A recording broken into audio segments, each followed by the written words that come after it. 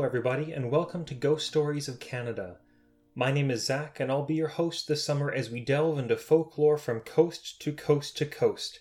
This is the Summer 2019 podcast of Discover the Past Ghostly Walks, based out of Victoria, British Columbia. My goal is to collect and relay the best ghost stories I can find from each province and territory. This means I'll be searching through books, web pages, and videos, as well as reaching out to other tour companies across the country to gather stories. You can expect a new episode to be released every Monday and Thursday starting July 1st and ending mid-August. Welcome to episode 8, Nunavut. This is a really exciting episode for me. When I first started this project back in May, I began thinking of how I wanted to structure this podcast. So what kind of stories to include and all sorts of logistics. I also began to do some preliminary research on each province and territory, and I was afraid to say that Nunavut did not look promising. I had only found a handful of stories, and many of those were just snippets of things like, "This one boring thing happens here, I think," or "I felt someone touch my shoulder." Nothing worth including on a podcast, and certainly nothing with a story behind it. That all changed when I began to look through published articles off of university databases. At first I found one or two eerie tales about European explorers in the north, but nothing about ghosts. Then the rabbit hole opened up, and I discovered a wealth of documented journals and diaries from these explorers recounting supernatural dreams, premonitions, clairvoyance, seances, ghosts, specters, and even zombies. And while some of these stories just involve European explorers, I was happy to be able to include a good chunk of stories that also involve the people native to the lands. Again, for reasons I mentioned in the Manitoba episode, I've stayed away from traditional Inuit folklore and legends, but also with this episode, there is such a strong reliance on oral history that it is difficult to find any documented stories from any Inuit in the area. As such, most of the stories are told through the eyes of European explorers, but don't let that blind you from the rich and long-standing history of the people in that land. The first of our stories involves the relationship between the explorers and one such person, who proved to be quite wise and powerful. The second story will give us a sampling of a strong supernatural experience common among those involved in the Arctic expeditions of the 19th century: premonitions.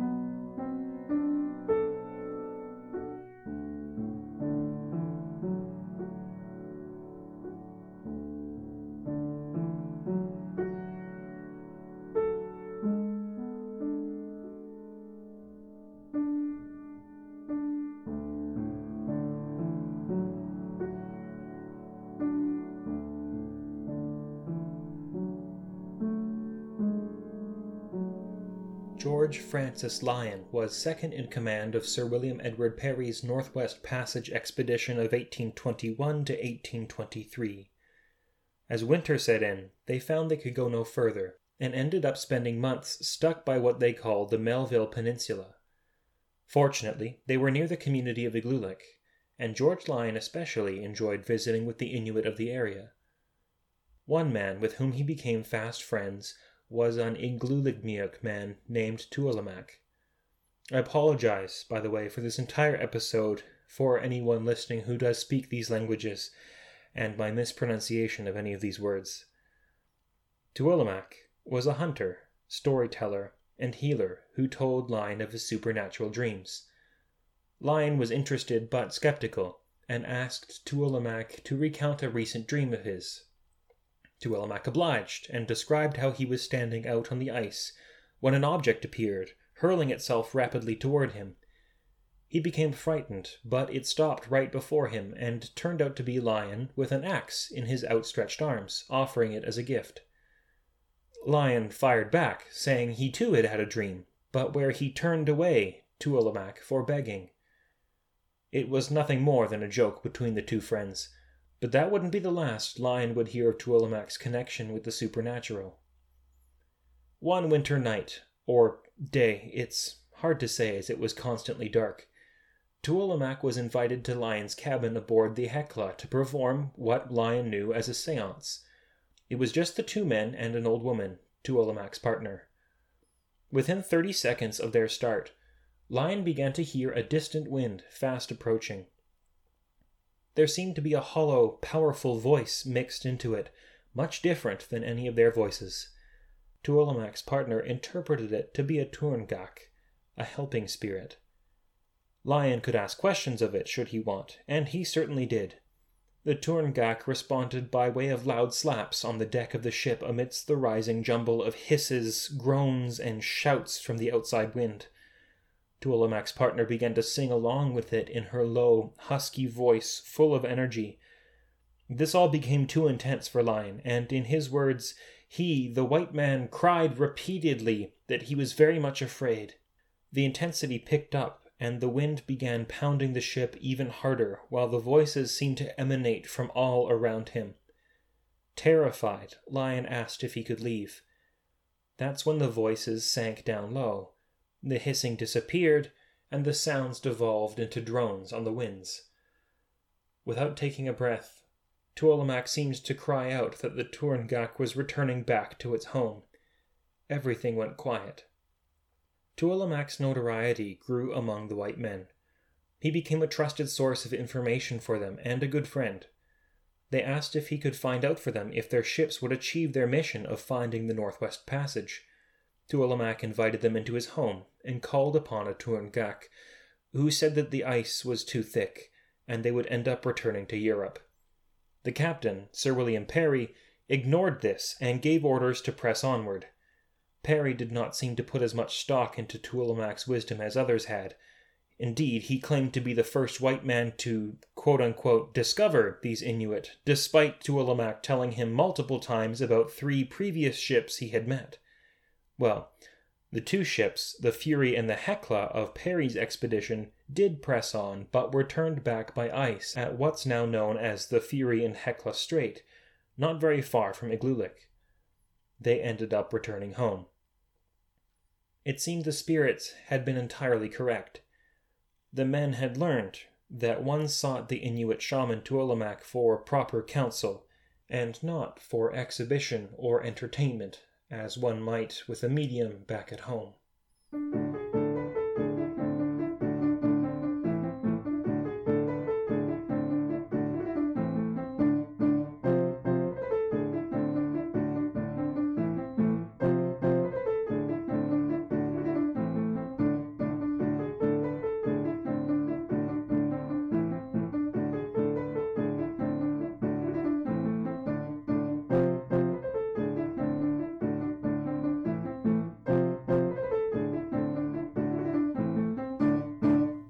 There are many stories about supernatural dreams among Arctic explorers, but there are just as many accounts of friends and family back home having sudden premonitions or visions about the fate of their loved ones.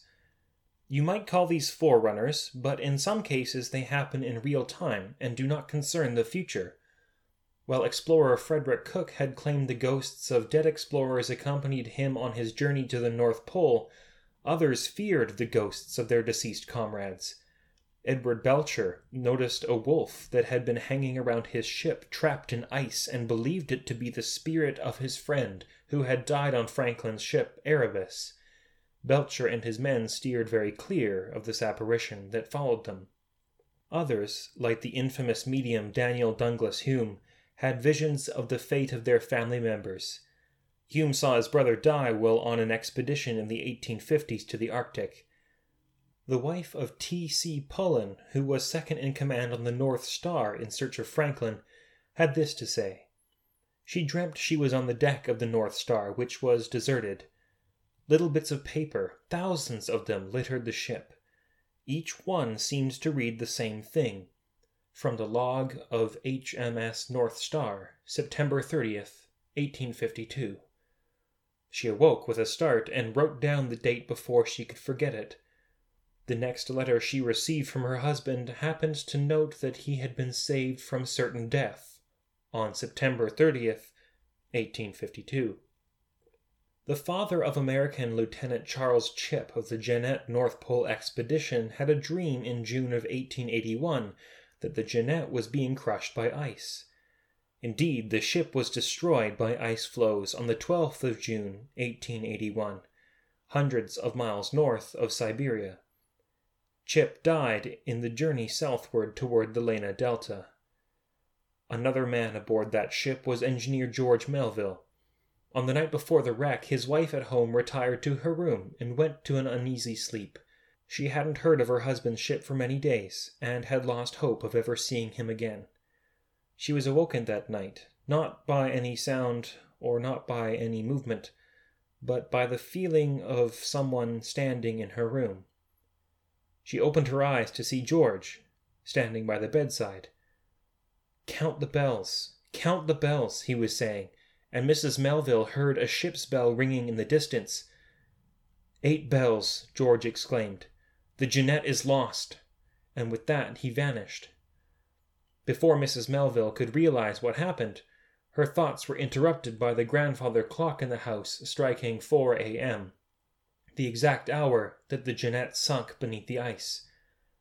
Fortunately, George Melville was one of the lucky few who made it safely to Siberia.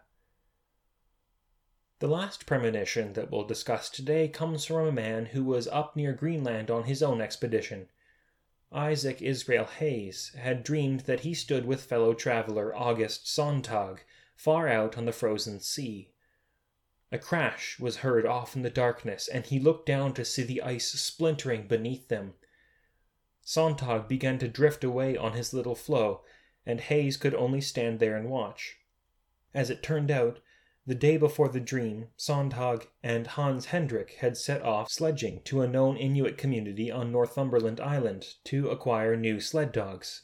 Most of their dogs had died during rough weather, and they would need more if they were to continue. While Sonntag and Hendrik were making their way toward Northumberland Island, they encountered horrible weather. There was a loud crash in the distance, and the ice cracked like lightning. Sonntag fell through into the frigid water.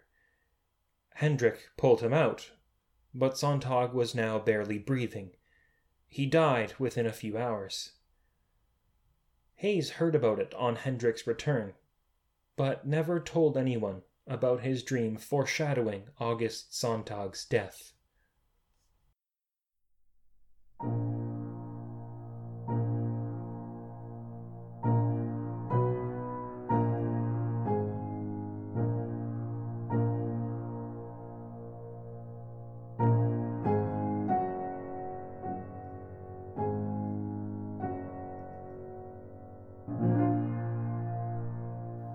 Those first 2 stories were entirely linked with the past, but now I'd like to turn to some more modern stories, including a few at the end from this very decade.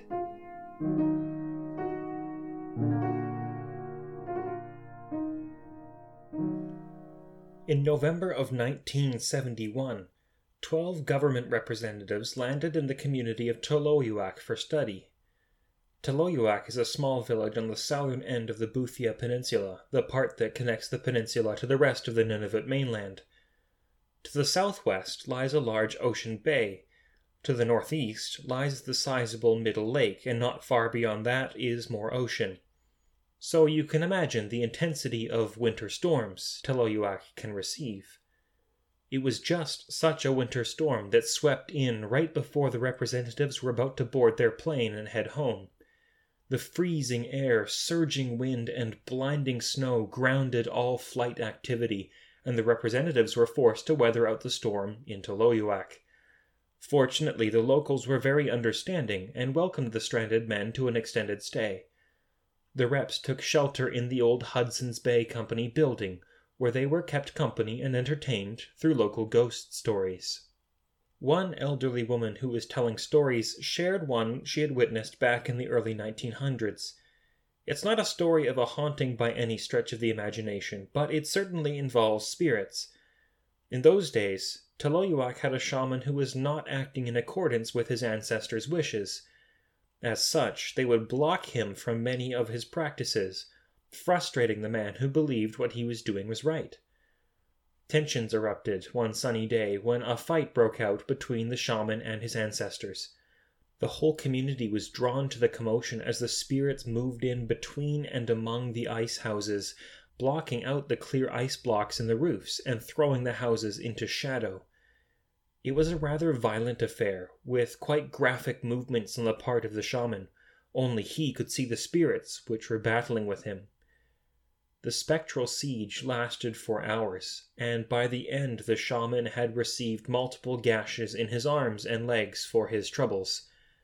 Now the fight had finished, but what is not clear from the story is whether the shaman submitted to his ancestors' wishes, or if he was triumphant in taking his stand. The representatives listened, drawn in by the words the woman wove, a story certainly told much more profoundly than what I've attempted today, but were nothing more than entertained. Perhaps they took it rather lightly and silently dismissed it as amusing fiction. I'm wondering if one of the other locals who was with them noticed this and decided to make things a little bit more personal. Ernest was his name, and he began to speak directly to the visitors about their accommodations for the night, the Hudson's Bay Company building. He recounted how, a few years ago, a woman was murdered outside the community. It was in the thick of winter, and the ground was too frozen for any kind of burial, so the community brought her body into the HBC building to rest until spring, when a grave could be dug for her and a proper funeral held. The weeks rolled by, and everyone in the community couldn't help but think of the poor woman's body lying exposed inside the old colonial building. Finally, the days got warmer and the ground started to thaw. The funeral came and went, and that night a few people sat down for dinner in the Hudson's Bay Company building, now free of any corpses. They were gathered around the table, eating and chatting, when a sudden noise cut through the merrymaking like a blade. They all turned their heads to see that the dining room door had unlatched itself and swung open.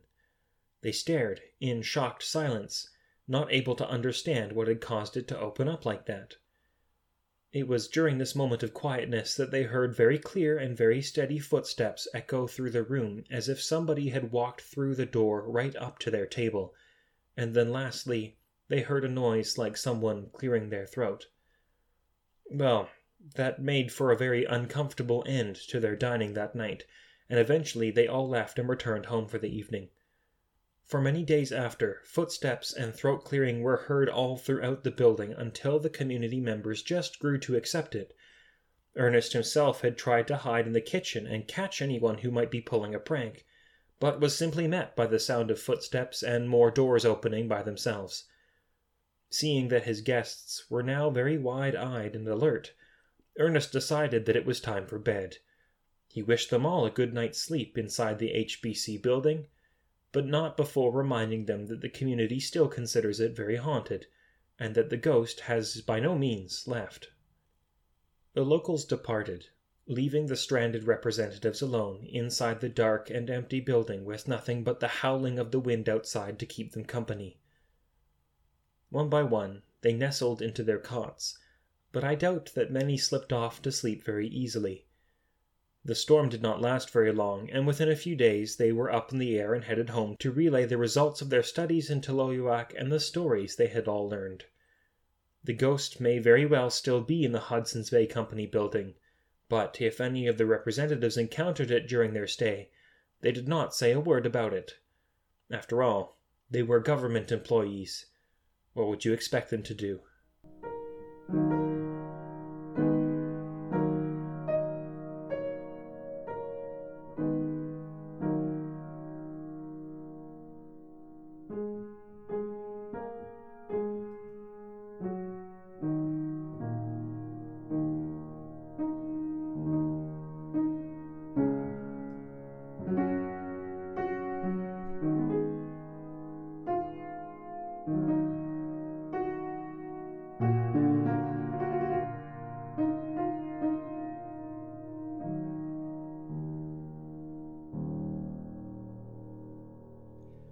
If you had to guess a type of ghost story that would follow us up to Nunavut from the previous places we visited, I don't think you would be about to guess that ghosts who guard buried treasure would be one. Yes, pirates and pirate treasure are what we find on Igloolik Point, or at least hear about. There is apparently treasure buried near there, and it's guarded by 3 ghosts. The whole area is one to avoid, whether you're seeking the loot or not. Unlike some of the other pirate ghosts we've heard about, these ones are not content with trapping the treasure or simply scaring you off. No, these ones are quite aggressive and will attack. A few elders know exactly where the treasure is buried, but no one is about to go and dig it up. Even if you get past the ghosts, you have to make a decision on what to do with the treasure. If you find it and take it, you may be cursed. If you find it and leave it, it moves to a different location. At least by doing nothing, it stays in a known location and no one gets cursed. That doesn't mean the effects of the ghosts aren't felt, though. A man was riding his mini Honda motorcycle through the area, unaware of the treasure and certainly not looking for it. Nonetheless, he was grabbed by an unseen hand and pulled off his bike, flying through the air and landing miraculously unscathed. He stopped cycling through there afterward, though. A common experience is having rocks thrown at you, in the style of hobbits from the Shire, perhaps. There is a walrus hunting camp nearby, and one of the hunters had intended to walk back to town via the shortcut, which, of course, happened to pass right through the area. As he was walking, he had a sudden feeling that he was not alone. His hair stood on end, and he got the chills. Pressing on, he cautiously put one foot in front of the other, keeping a sharp eye out for ghosts or pirates, or both. Suddenly, a clattering rang out from behind him. Someone had tossed some rocks in his direction. He called out, demanding the prankster to show themselves, but no one stepped forth. More rocks appeared sailing in his direction, hitting him this time in the side. In addition, something punched him in the back, and right after he could feel icy hands on his chest as something pushed him from the front. More rocks thudded into his back, narrowly missing his head, and that was too much for the walrus hunter. He ran back to camp, pale, bruised, and scared. Now, I don't know where you would want to go if you wanted to dig for buried treasure. All the places we've looked at so far have their dangers. There's plenty of sites out in Nova Scotia and PEI, some in Newfoundland, and now you've even learned about one in Nunavut, although I doubt it's from Captain Kidd. If you decide to seek this northern one, make sure you don't just bring a shovel. Get your hands on a nice helmet and shield, too.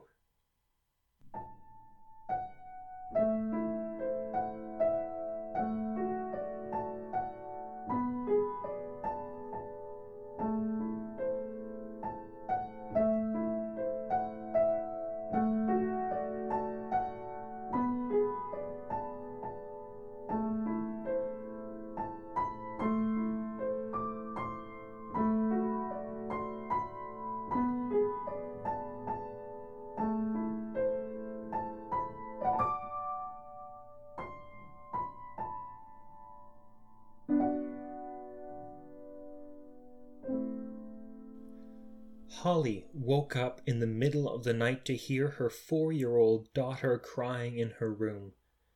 She pulled back the covers, opened the bedroom door, and walked down the dark hallway.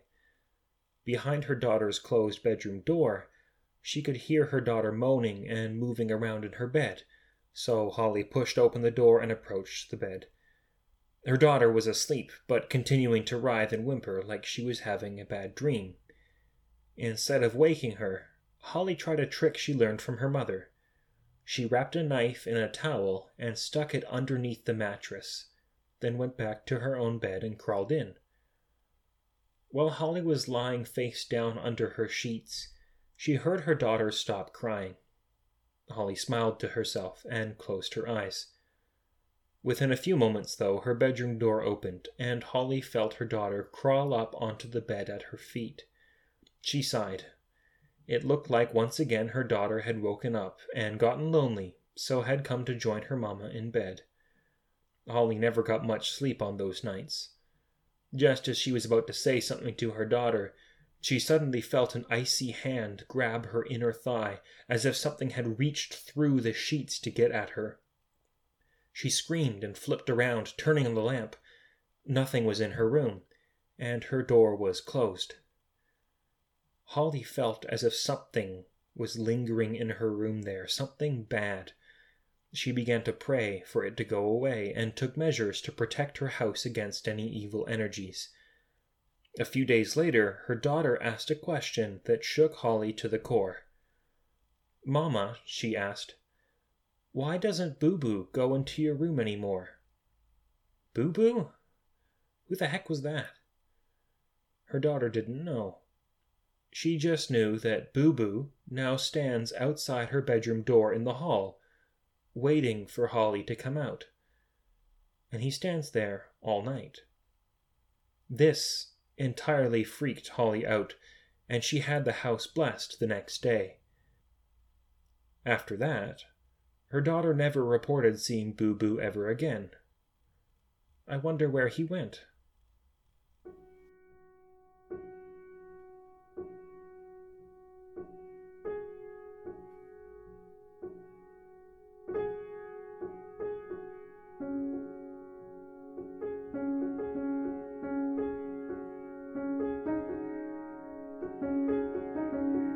We're about to dive back into the past, and we'll start with a very well-documented encounter in the Arctic waters off of Baffin Island. It's funny, I was reading in Barbara Smith's books a little thought she had about nomenclature and terminology. If deserted towns are called ghost towns, then shouldn't deserted ships be called ghost ships? Well, the term ghost ship is already used for spectral boats that vanish into thin air, so our next story is not about a ghost ship, but rather a derelict.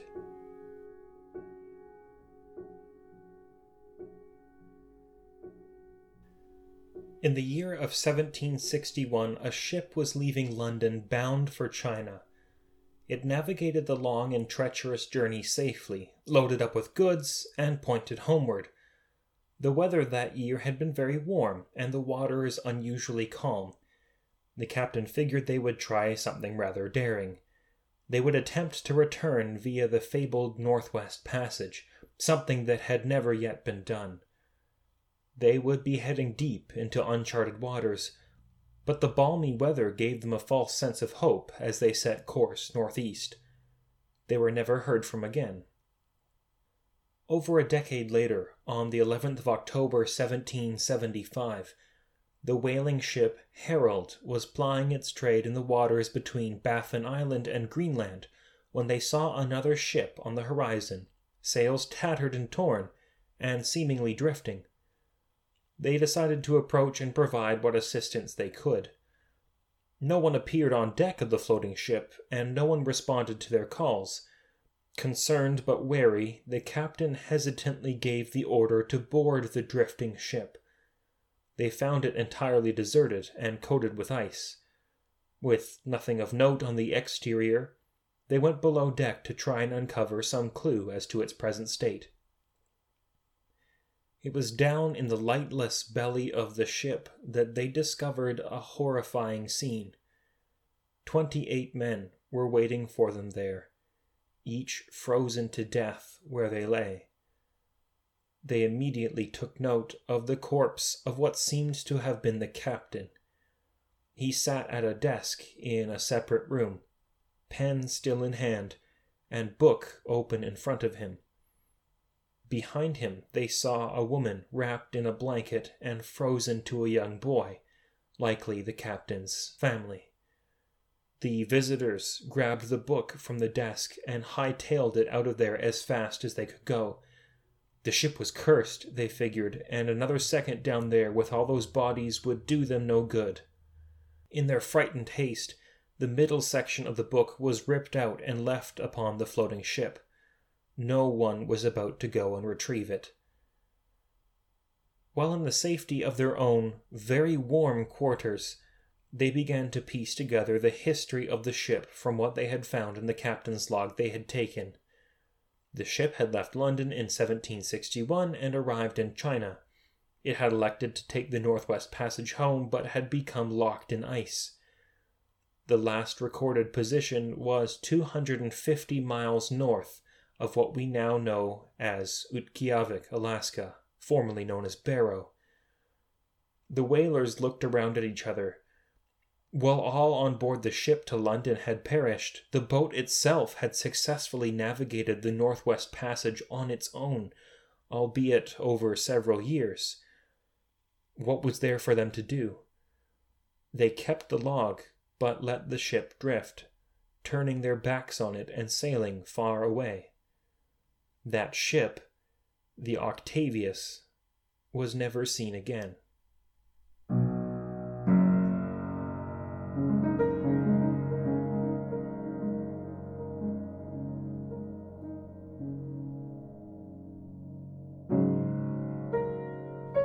The Octavius is one of the world's most famous derelict ships, perhaps along with the Mary Celeste, which incidentally was built in Parsboro, Nova Scotia. But now we look to our final set of stories, which involve perhaps the most famous ships of all that ever dared sail the Arctic seas, the Terror and Erebus. It will come as no surprise to you that the infamous Franklin expedition of 1845 is associated with ghosts and the supernatural, given how horrifically it all ended. But you might be surprised to hear that much of the supernatural associations with it come from the attempts to find the stranded men, and not directly linked to the men themselves.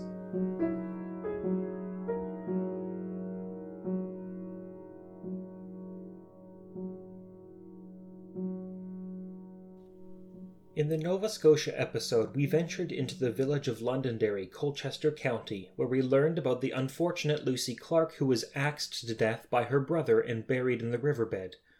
Well, in Londonderry, Northern Ireland, a very different event began to unfold in 1850. Shipbuilder William Coppin and his family were visited by the spirit of their deceased daughter, Weesey, in the form of a blue orb. After confirming that it was truly her family launched into a series of questions. You see, spiritualism had gained steam and was very popular in those days, and one of the main features of communicating with the dead was that you could ask the deceased any question about the natural world and you would receive a correct answer. I'm not sure where that idea got started, but we hear of it even in modern spiritualist stories when, for example, police enlist mediums to aid in finding missing people or murderers. Anyway, the Coppins knew they might not have another chance at this, and so clearly and carefully entrusted their questions with Weesey. They were desperate, they told her, to know the fate of the Franklin expedition. Of course, news of the Franklin expedition was all the rage, as the company had set sail 5 years earlier and went on to disappear into the vast North American Arctic. Weesey obliged their requests by way of a direct but cryptic response. Erebus and Terror, Sir John Franklin, Lancaster Sound, Prince Regent Inlet, Point Victory, Victoria Channel. With that, Weesey's spirit departed. Now, I've taken the liberty of looking into these geographical place names, and they're not very far off from guiding a ship to the locations of where the Terror and Erebus were eventually found. Of course, no one would have known that at the time, but William Coppin was certainly very ready to try. As soon as he was able, he wrote to Lady Jane Franklin herself, and informed her of Weesey's instructions. Lady Franklin was quite moved by this revelation. Indeed, she was quite set on finding the whereabouts of her husband and his crew. He had set out on this last trip to the Arctic as a veteran of those lands. This was his 4th voyage out there, having been asked to command the expedition by the government.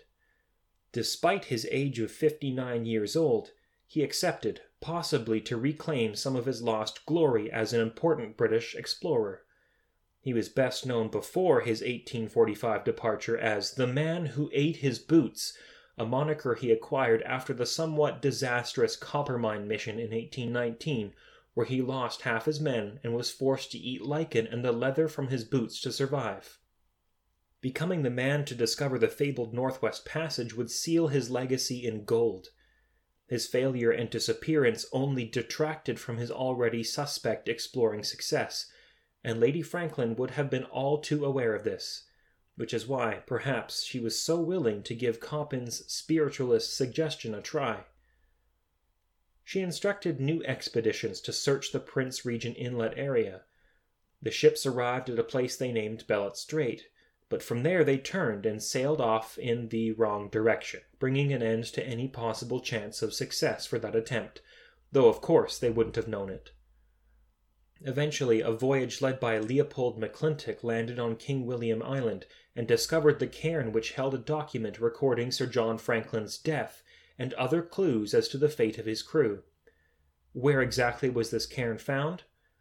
On Victory Point, one of the locations mentioned by the ghost of Wheezy Coppin in 1850, of course. The story of Wheezy's message was kept a secret for many years. No one associated with the process wanted the public to know that expensive ventures into a treacherous part of the world were being influenced by messages from beyond the grave. Spiritualism may have been quite sensational in the 19th century, but it was also something that was under heavy skepticism. Eventually, the story did get out in 1889, after Lady Jane Franklin had passed away. McClintock and fellow explorer John Ray immediately denied any association with spirits and dubious messages from dead Irish girls, but private letters between them and Lady Franklin held in the Scott Polar Research Institute say otherwise. Apparently, Lady Franklin had sought the counsel and assistance of many clairvoyants and mediums in her efforts to bring her and her husband's careers to dignified closure, and these mediums would guide major decisions made by the Admiralty and the Royal Geographic Society in their investigations. You might have thought that William Coppin's daughter was the beginning and end of spiritualism and the exploration of the land that became known as Nunavut, but you would be dead wrong.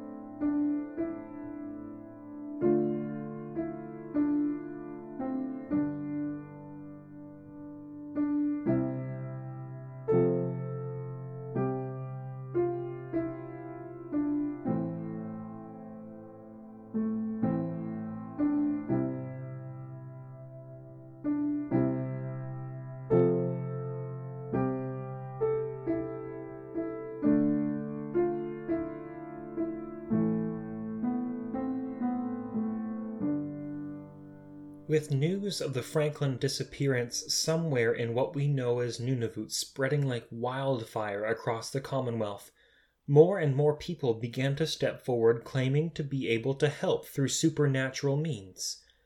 The best way to help would, of course, be to see Franklin and his ships. The £20,000 reward for his discovery literally had men dreaming about being the ones to find him and collect the fortune. Some men on the first Grinnell expedition in 1850 dreamt of finding Franklin in a beautiful cove lined by orange trees, hidden somewhere in the Arctic.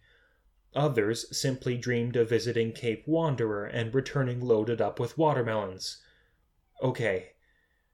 These men, stuck on ships in a dark, wintry desert, may simply have been yearning for some kind of tropical oasis to take refuge in. And yet there were some people who claimed to be able to actively seek out Franklin's location right from the seats of their very own English homes, the clairvoyants. To understand the subset of spiritualism known as clairvoyance and its connection with the supernatural, we've got to begin with mesmerism. Friedrich Mesmer was a German experimental therapist who developed a sort of technique in the mid to late 1700s, which is closely associated with what we now know as hypnotism. The idea was that by putting a person into a trance, they could access a vein of knowledge beyond the ordinary. They could cure diseases and solve mysteries. Clairvoyance, as this became known, was defined as the direct and immediate perception of absent or distant objects without the use of eyes, and with or without the aid of a mesmerist, the clairvoyant could sometimes be able to make very specific and intentional searches. If they really could do this, then they could see exactly where Franklin's ships were, how well the expedition was faring, how much supplies they had left, and what Franklin was intending to do. Moreover, if anyone had perished, they could discover who, where, and how by communicating with them. With spiritualism and clairvoyance under heavy public skepticism, locating the Franklin expedition provided the perfect challenge. If they could succeed, they would win international acclaim. For the people in charge of finding Franklin and his men, the emergence of clairvoyance posed a rather curious dilemma. Should they ignore the supernatural advice and therefore turn down the possibility of his exact location? Such a tantalizing prospect was hard to refuse.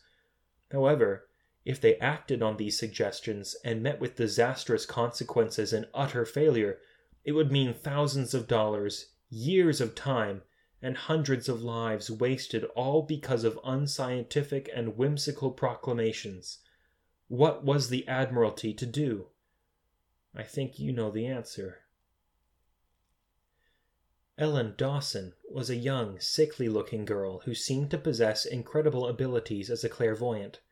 Her reputation grew and attracted some of the wealthy elite, including Lady Jane Franklin and her niece Sophia Cracroft, who began to frequent Ellen and her mesmerist, Mr. Haunt.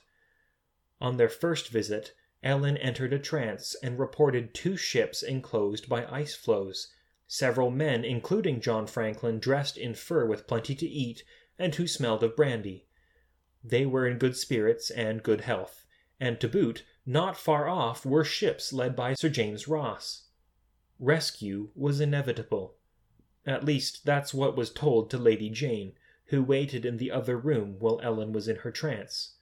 Sophia was present during the trances, but her questions to Ellen were met with vague and general answers. Any request for more detail would simply cloud Ellen's vision. Sophia began to suspect Ellen was hiding something. Indeed, at a later visit, Ellen confided that she had kept the truth from Lady Franklin for fear of causing her grief. What Ellen had actually been seeing painted a much bleaker picture. There were 2 ships so blocked in by ice that they could not escape. It would be about 9 months before any ships could get near, and that's if they knew where to look. Franklin was still alive. Editor's note, this was not true. He died in 1847. And they would best be accessed not by the east, but from the west via the Bering Strait. Well, Lady Franklin found out anyway, but did not give up hope. There were plenty more clairvoyants who could help out. She decided to get a second opinion, so to speak. As you'll find out, those second opinions differed wildly from one another. The 13-year-old son of Lieutenant Morrison was paid a few visits by Lady Franklin and Sophia. He was said to possess the sight, and his father would relay questions to him where he would consult a crystal ball from India which would serve to connect him with helpful spirits named Orion and Gigo. Orion dutifully answered the call when asked about John Franklin. According to Orion, Franklin was alive and well, already on his way home from a place called Franklin Island, northwest of Melville Island. That was interesting news. Where exactly was this Franklin Island? Orion responded, "I do not know. Goodbye." Lieutenant Morrison encouraged Lady Franklin to come back next week, which she did, whereupon she pressed the same question. Where exactly was this mythical island? Somewhat offended, the crystal ball retorted, "That was told last time." It looked like no help was to be had from this sassy spirit. It was while Lady Franklin was taking her own course of action that one of John Franklin's dear friends, Captain Alexander McConaughey of the Royal Geographic Society, applied to his own potential source of information, a clairvoyant from Bolton named Emma. Captain McConaughey was quite devoted to the idea of spiritual assistance, having already tried other clairvoyants in London and Paris with limited success. He attended 3 of Emma's sessions and was very impressed. He began to make inquiries to Emma about the Franklin expedition and kept the Admiralty informed of all his findings. They listened intently to the trusted McConaughey and furnished Emma with most recent news from the Arctic, some of Franklin and Captain Crozier's past letters, maps of the Arctic, and even a lock of Franklin's hair. This may have been their biggest mistake. With so much to go off, it would be a walk in the park for Emma to fabricate some answers. She may have been slow to realize this, however, as at first all Emma would tell them was what Franklin looked like. They knew that already. The Admiralty became quite upset with this. "She is strikingly correct," one officer reported. "She gives a perfect transcript of the descriptions I wrote to her." Apparently, she attempted descriptions of another man on the expedition, Mr. Saunders, but without a prior image to go off, her descriptions of him were, quote, "anything but strikingly correct. Humbug," according to Captain Hamilton of the Admiralty. Sensing she was losing them, Emma provided new information. Location. Northwest Hudson Bay, 85 degrees west, making his way to Churchill on foot, intending to overwinter there. That was promising. What else could she say? Well, now Franklin was in Prince Regent Inlet, then later Lowther Island, then north of the Perry Islands. How was this possible, and why would Franklin abandon the safety of Churchill for these strange places 700 miles away? In her efforts to retain their attention, Emma had blown it. They turned to someone else. That someone's name was Jenny. Jenny saw a ship that had been locked in ice for 3 to 4 years. John and about a dozen others were still on board with lots of game to eat and plenty of provisions left in stock. Some men were below deck, unseen but alive. Others were dead. Jenny was upset that the men hadn't tried to get out of the ship yet. "They are a set of stupid blockheads," she exclaimed. She gave the location as being north of the Bering Strait and advised the Admiralty to send 3 shiploads of salt to melt the ice and free the trapped Terror and Erebus. Now that was some creative thinking which the Admiralty took a shine to. Where should they go? Jenny stumbled at this. She said to send ships to the edge of the ice, and from there they will see Franklin and his men. The edge of the ice happened to be over 1,000 miles away from where she said the ships were trapped. Perhaps Jenny could have seen them from there, but certainly not the sailors. "May we have our next contestant, please?" John Park, a 22-year-old tailor from Peterhead, published his vision. He had seen Franklin's ships on the east coast of Somerset Island. They were in good shape. Men were hunting, fishing, repairing the ship, and communing with the Inuit in the area. Why, Franklin himself was lying comfortably in bed with a hymnal and a prayer book at his side. To prove his credibility, Park also provided the names of sailors and ships in the North American Arctic. What was supposed to be proof of his authenticity ended up being his undoing. The sailors and ships he named were veritable names, all of which were off in places like Svalbard, and nowhere close to where Park had said they were. It turned out to be just an elaborate scheme. Lastly, while John Park had been concocting his attempt at fame, Parker Snow was having a much different experience. He was about to set sail as second in command of the Prince Albert in search of Franklin. While in bed, he saw a vivid picture of the Boothia Peninsula and King William Island. There in the ocean were 2 ice-bound abandoned ships, one northwest of Victory Point — does that name ring a bell? — and the other south of King William Island near the continental coast. Across the island itself were lifeless bodies, while a few living men remained in small camps, and others traveling by foot on the mainland. Franklin was not seen. Snow jolted awake and rushed to his desk to record what he saw and sketch out a rough map. He urged Lady Franklin to send 100 men by way of Hudson Bay. He was certain that he knew that this is where they would be found. Sadly, she did not listen to him. The only thing that set Parker Snow apart from all the others to whom she had listened is that he did not reveal that he had received a clairvoyant vision. We know now that of all the accounts who guided, or at least attempted to guide, the Admiralty and search for Franklin's lost men, Parker Snow was the closest to being dead on.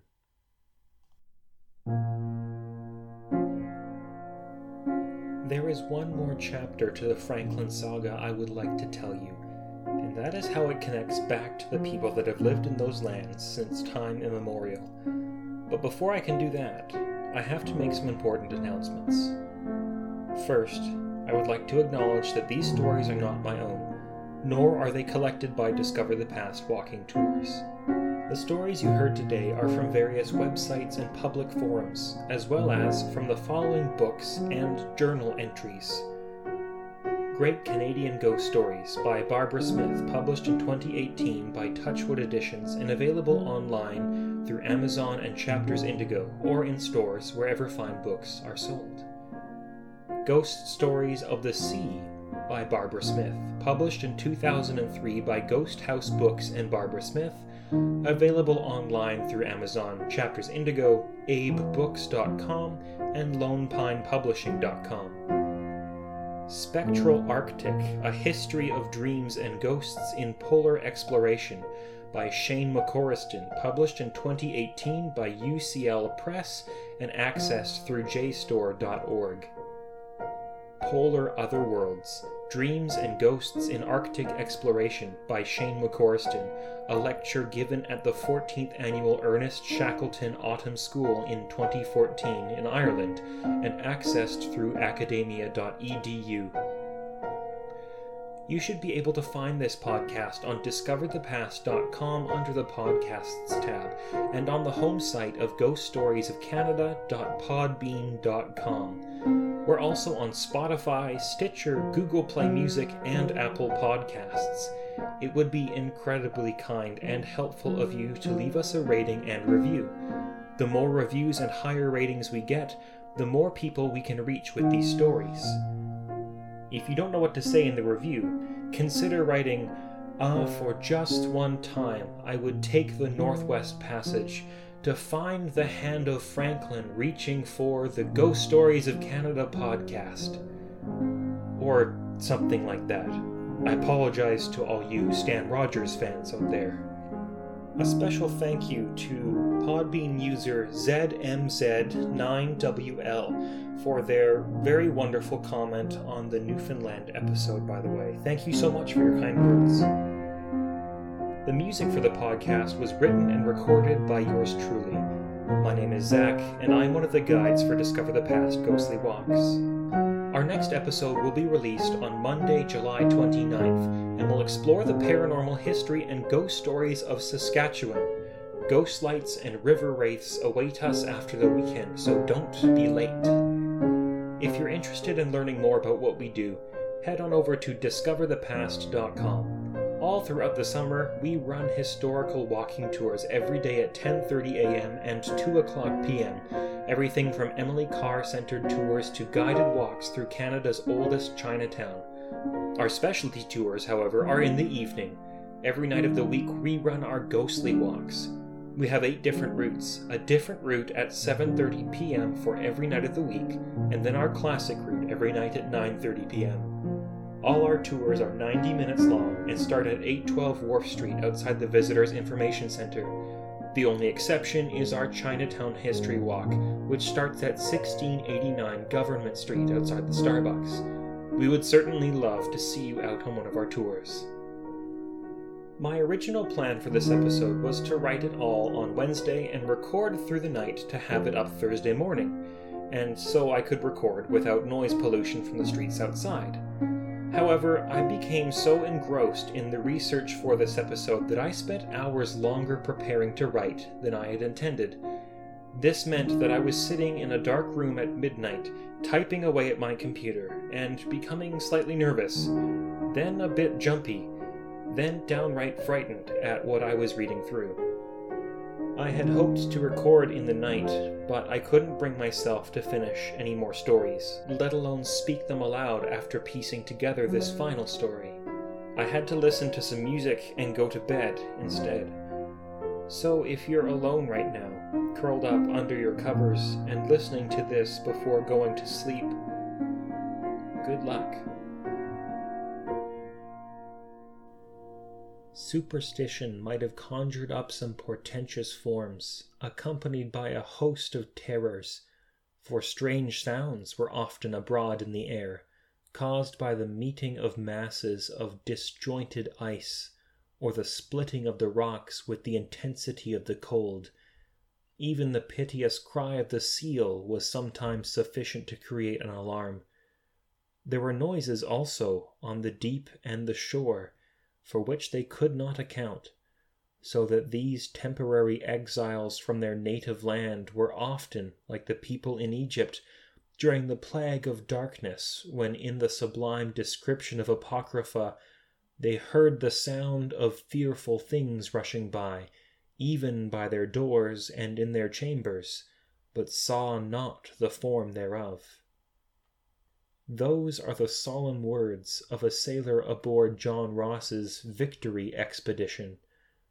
The environment of the Arctic can be a very frightening and deadly place for those who are not equipped to deal with it.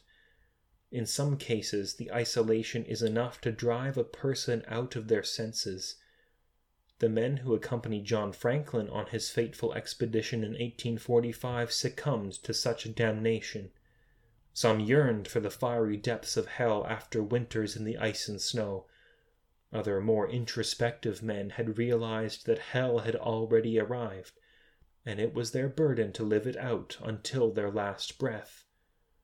These men would leave their ships behind, trudging through the snow and ice southwards toward death, fooling themselves that they would somehow arrive at the nearest outpost hundreds of miles away. These men were seen by many Inuit during their last months. Some were raving lunatics, rambling about and gesticulating wildly. Others were empty, lifeless creatures sleeping in hollowed-out seal carcasses. Many of them were seen carrying human meat. If they weren't seen, then their traces were. Items and clothing were scattered across the land. They had brought useless tools and knickknacks on their death marches, things they would never have need for out in the elements. Did they simply lack the wherewithal at that point to pack only what was necessary, or were they stubborn enough to try and survive a British man's fight? If it was the latter, they failed miserably. Among the relics left in the snow were sun-bleached human bones covered in knife and tooth marks. A proper gentleman's death, they did not succeed. The openness of the Arctic world can be oppressing. Out there we tend not to distract ourselves with benign little hauntings and spooky stories. The pure thought of existence for those who are not accustomed to the environment is terrifying on its own. With no authorities and no safety net, you're also left at the mercy of your companions. No one is there to stop them from harming you. No one is there to rescue you if you're in trouble. What's more is that with little company and little change in landscape, one's mind begins to play tricks. John Richardson of Franklin's first Arctic expedition writes, "A stillness so profound prevails that we are ready to start at the noise created by the pressure of our feet on the snow. The screams of a famished raven, or the crash of a lofty pine rending through the intenseness of the frost, are the only sounds that invade the solemn silence. When in my walks I have accidentally met one of my companions in this dreary solitude, his figure, emerging from the shade, has conveyed with irresistible force to my mind the idea of being rising from the grave.